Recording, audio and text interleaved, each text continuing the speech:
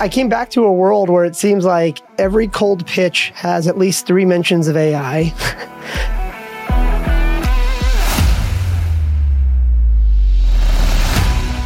I just have a hate-hate relationship with her. I use her for nothing. What the hell did that guy say? If they listened to the show, just think how much smaller our inboxes would be.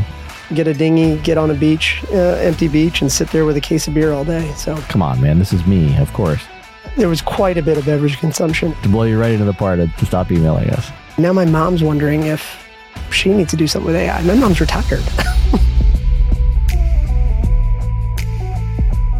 Hey guys, welcome back to the Results Junkies podcast. Paul is back from the islands, and we are back at it talking about AI and other stuff. And when it comes to the world of AI, and the way people interact with it on a day-to-day basis right now, I think it's fair to say that if this were the latest dress or TV show or social media post, we'd be saying that AI had definitely jumped the shark.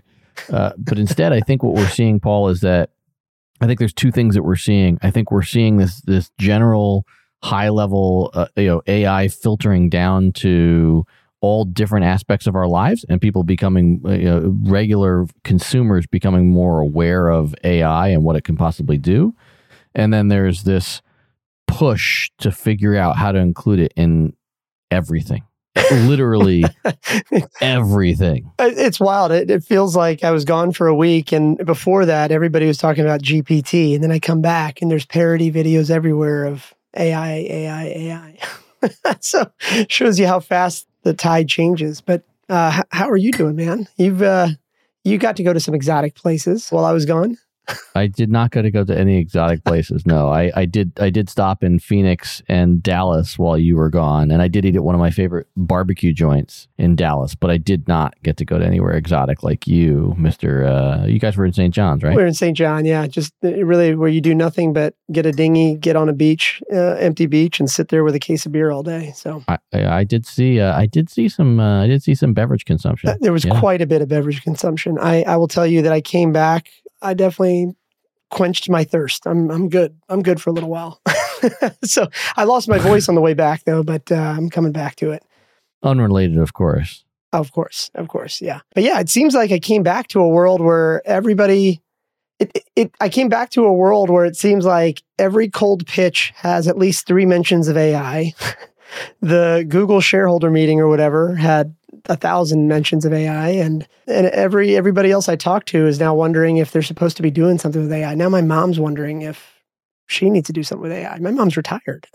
Like she's asking about AI.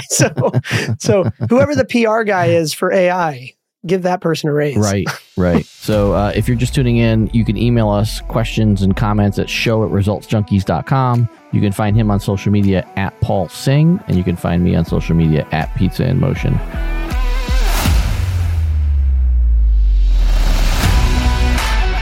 To your point, the Google I/O conference just concluded, and the references to AI were numerous. I think if it were a drinking game while you were in the islands and you had to drink every time that somebody at Google I/O mentioned AI on stage, I'm not sure you would have come home. No. And there's two pieces to that. There's certainly, Google is quote unquote behind, Microsoft, at least from a observer's point of view. And so they're doing everything they can to catch up.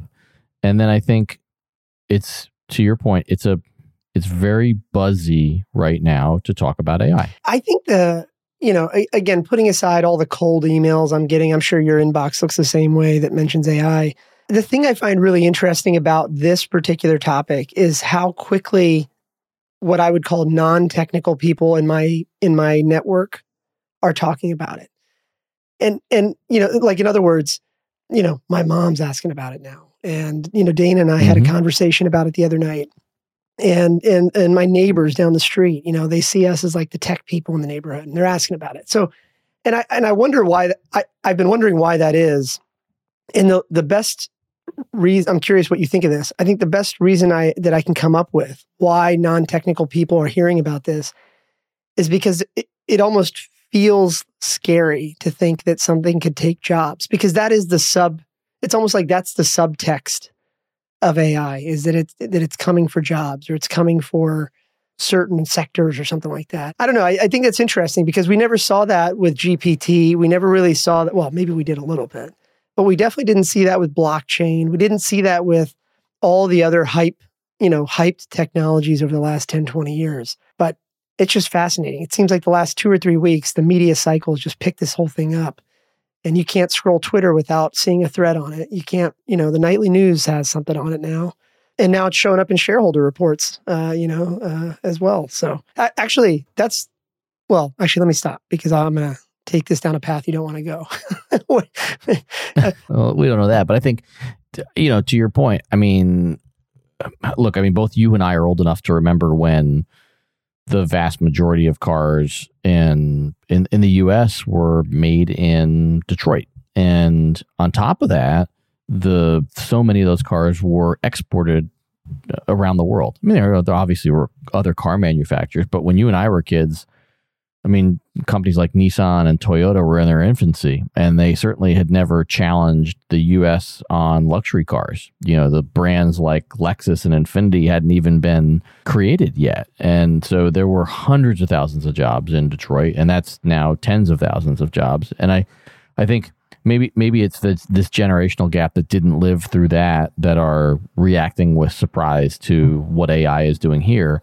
And it's, to me, very similar. You've got, in a discussion that you and I had, offline, it's, this whole aspect of AI accelerates so much, and it's a level setter, if you will. It could take someone who's a very junior coder or a junior developer or a junior graphic designer and turn them into somebody who can have much more output very quickly.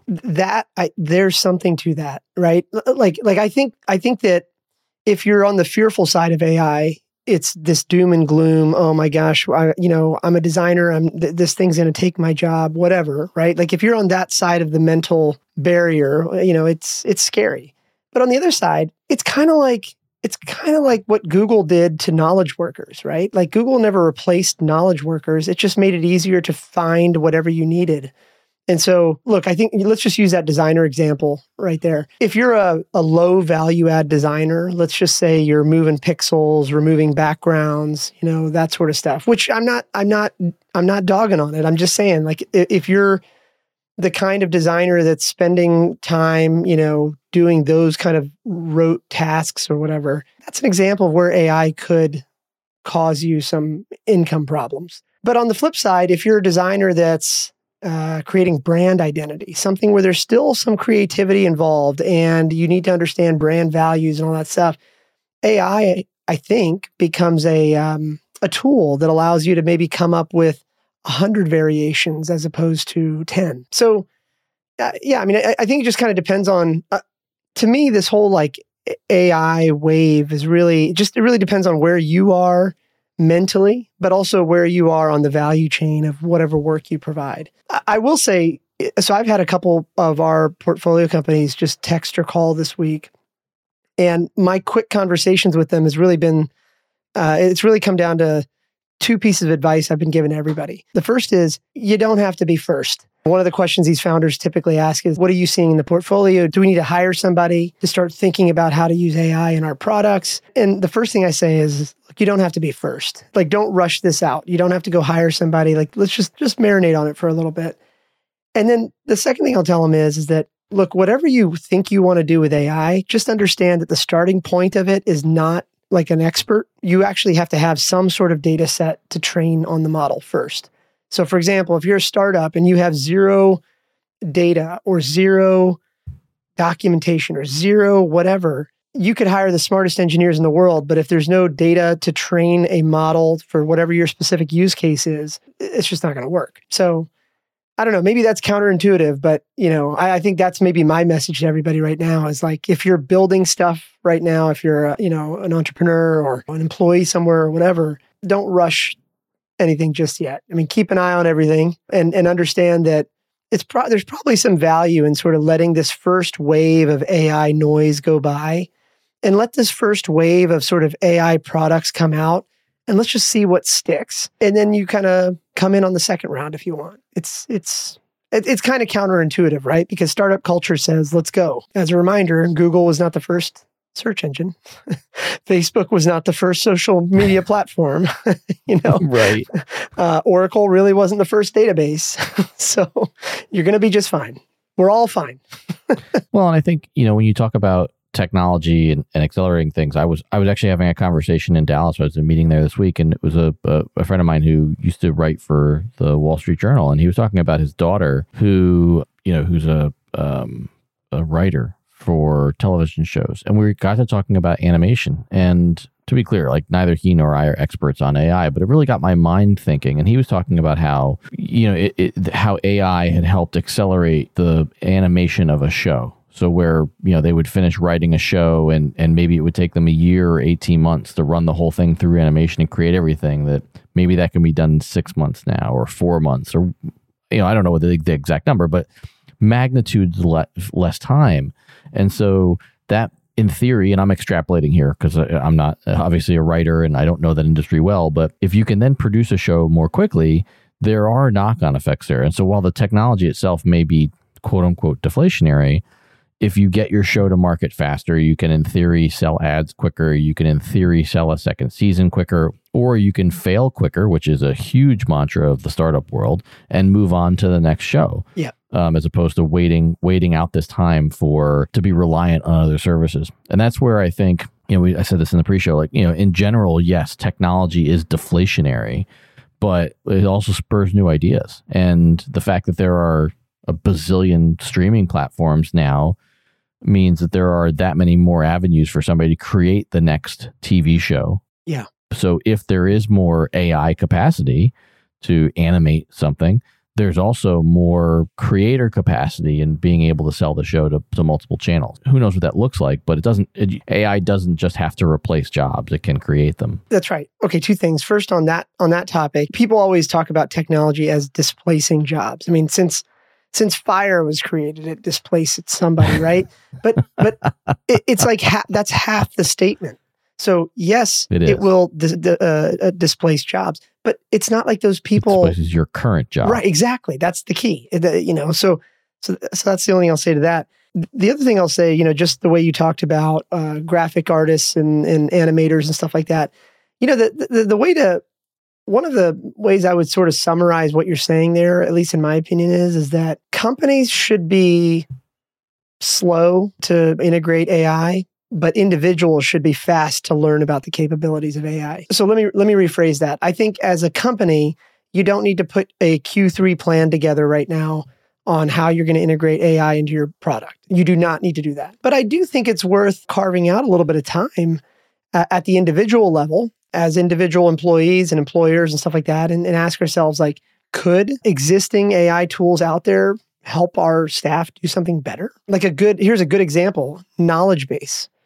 A knowledge base. So like, maybe not for like easy to understand products, but for example, the company that shall not be named on my end. I think we're within a month now. I promise you. Someday. Yeah, yes, someday. It shall be named someday. I promise. I think we're within a month. But what we do is extremely complicated. Extremely complicated. And our knowledge base internally is pretty big. We're talking, I'd have to look, but it's hundreds of megabytes of documents and training docs and stuff like that. Well, that's an interesting use case for an off-the-shelf. We don't even have to build something, but an off-the-shelf AI tool to put a query on top of all those documents.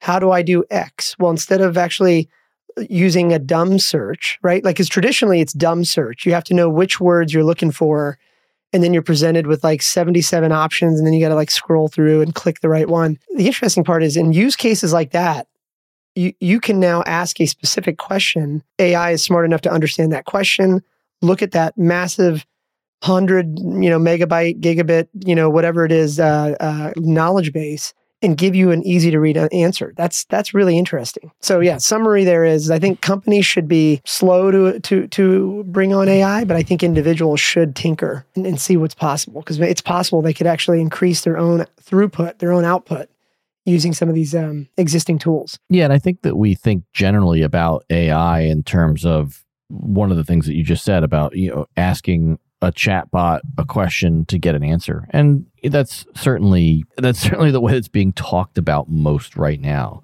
But I think that it will be a long time before that's the dominant way that AI is used, because there's so many different facets of operations right now that weave it into their daily operation. We talked about a little of this in the pre-show of that dress that you bought for Dana for Mother's Day that she ends up wanting a different size in, and you need to return it, and you're doing that with a chatbot on the website that you bought it from. And to tie it to things that are in the news today, Lyft announced another massive round of layoffs. They laid off another 25% of their staff as they try to keep up with Uber. And they don't have the overhang of food delivery and other things on their network. They're really just a people-moving company. And so as they trim those jobs, a big part of what they're talking about doing is using some level of technology and AI to automate some of those paths. And yes, that means that some people are losing their jobs. But on the flip side, if Lyft stays in business, then the remaining 3,000 or so people at the corporate keep their jobs, and all the drivers that are part of the driver network keep their jobs. And AI is a perfect tool to stitch together a bunch of the different functions that a company like Lyft needs that humans have been doing for years in companies like that. So I'm gonna put you on the spot. You might hate this. We'll see. Uh-oh. Okay, so for example, I got back from my trip and I started feeling sick, and I went on to my little Aetna app, and it sets you up with a virtual minute clinic thing, and somebody FaceTimes me. Some doctor, I actually ended up asking him, I think some doctor down in Williamsburg, like 3 hours south of us, got on FaceTime with me at like 9:00 on a Sunday night, and here we are. We have a 10-minute conversation. 5 of it is about my symptoms, and 5 of it is about his beach house in Duck. And then he sent my prescription to the local, Wegmans or whatever. Okay, so here's the question. I'm curious what you think. Putting aside regulation and all that stuff, right? Let's assume regulation and all that catches up, and AI is safe and all that.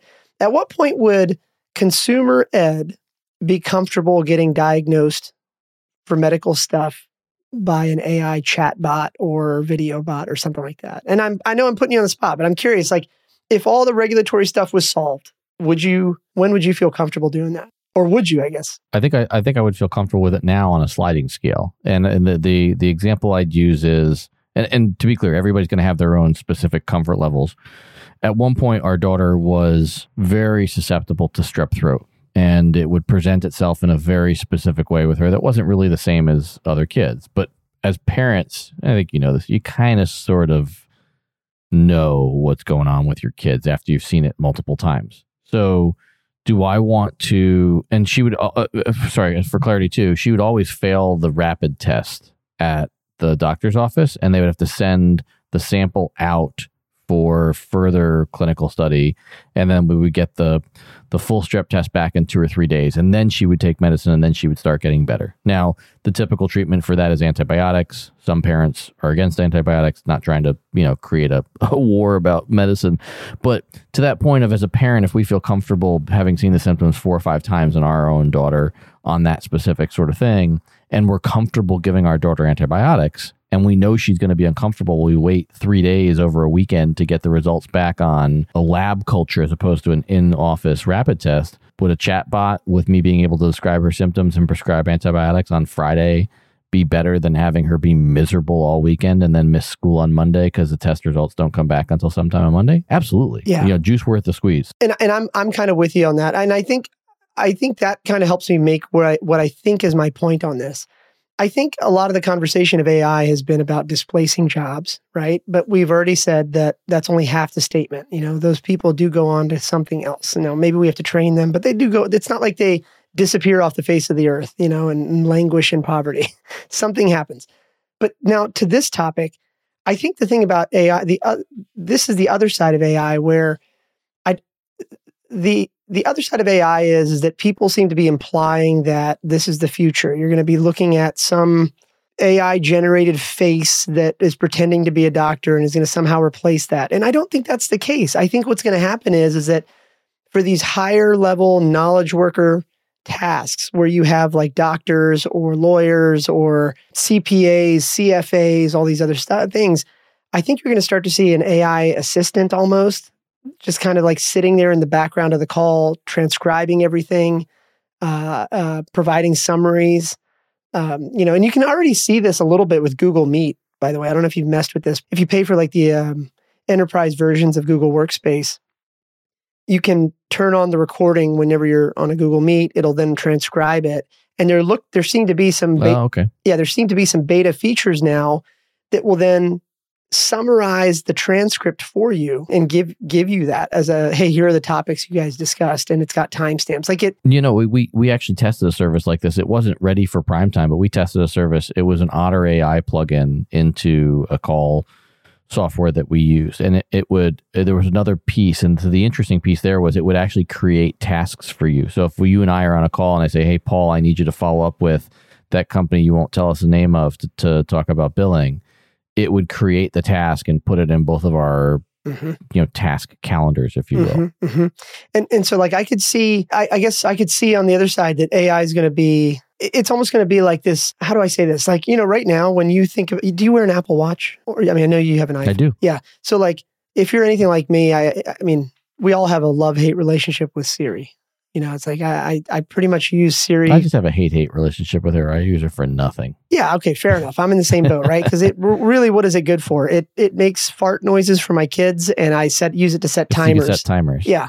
Yes. Yeah. But now it'll be interesting to see what Apple does, and probably Google as well with their assistants. But it'll be interesting to see like how quickly these voice assistants can improve. Because if they can, the utility will go up. And if that utility does go up, I think what we're going to see is that feature you just described, like much more ubiquitous. Now I don't have to have an Otter AI inbox. Like my watch could be just listening to this and generating reminders and all that stuff. That's really, really interesting. It also makes me think like, I haven't been in that situation you talked about with your daughter at the doctor, but like, we had a little scare with Henry 2 years ago. And I think you can relate to this. It's like when you have a little emergency and you're sitting there with the doctor, like you're listening to the doctor, but you don't really know what they're saying. You're just hoping everything's okay, right? But it'd be kind of nice to just know that my watch is recording that, or at least listening to it and summarizing it at the end, so I can say, hey, what the hell did that guy say? And it would just say, hey, here are the 3 things that the doctor mentioned, and here's a link to Google to go find them. That to me is really fascinating. So I'm gonna go out on a limb and take it a step further, and this was sort of the divide between where you are age wise and I am age wise. Side note, I'm older than Paul by just about a decade.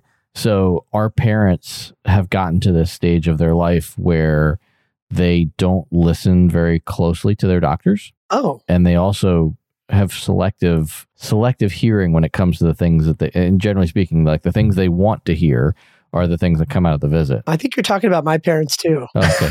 As we've dived in deeper and we go to appointments and we hear things and follow up, like we're obviously hearing the whole conversation, and there's a bunch of stuff that was missed. And to your point, where I could see AI having a huge effect, my parents, my dad and my wife's parents both feel some level of defensiveness when we talk to them about doctors. But what if they didn't need us to go with them because their Apple Watch was going to record that interaction and all the notes from the doctor, and then we could use that later to distill and ask questions and do research and all that stuff? It'll be fascinating to see how that turns out. I know there's this guy I haven't talked to in over a decade now, but he had started a company called MedQuarter on that premise. And I saw about a year ago it folded, and I don't recall why, but it had something to do with like, I think some doctors just don't want to be recorded. And so that'll be an interesting friction point to all this. Yeah, that doesn't surprise me. Right. Very similar to the whole Google Glass thing, right? People were like, whoa, I don't like, so it'll be interesting to see what happens here. But I think the summary of all this, I know we both got to jump to another call here, but I think the summary of all this though is that like, it's not all doom and gloom. I think that I really don't think, I think it's not all doom and gloom. And I also don't think you have to rush to anything right now. Right. So I think companies really ought to just kind of sit on the sidelines and just let the first wave of AI go by and see where it lands. But I think for individual contributors, workers like you and me, we should all just tinker a little bit and kind of just at least be aware of what's possible. And bonus points if you can kind of use the existing tools to help you create more, better, there's something interesting there. There's a lot interesting there. And I think that the most telling thing that you said was that you don't need to rush. Certainly there are going to be winners and losers in AI. To your point earlier, the first search engine and the first social media network were not the ones that survived. So the cold pitches will continue to come in fast and furious, but that doesn't mean that first to market will be best to market. Yeah. And for all the cold emailers that are definitely not listening to our podcast, you're not going to get funded just because your cold email says AI. Right?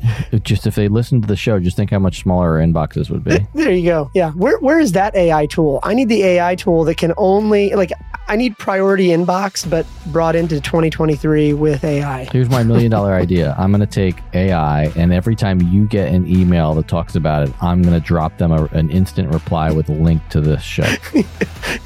There you go. Episode. That's right. That'll get us distribution too. It'll be great. Timestamp at the 27-minute mark. Here you go. I love it. To blow you right into the part to stop emailing us. I love it. All right, man. You going anywhere this week? Come on, man. This is me, of course. Yeah, I've got a one-day trip to Toronto, and that's it for this week. But then Chicago, Denver, Vegas, all on the horizon. I am home the rest of the month, and then down to Florida in the beginning of June. So I'll let you earn all the miles, and I'll just live vicariously through you. There you go. All right, man. Well, I'll talk to you soon. See ya.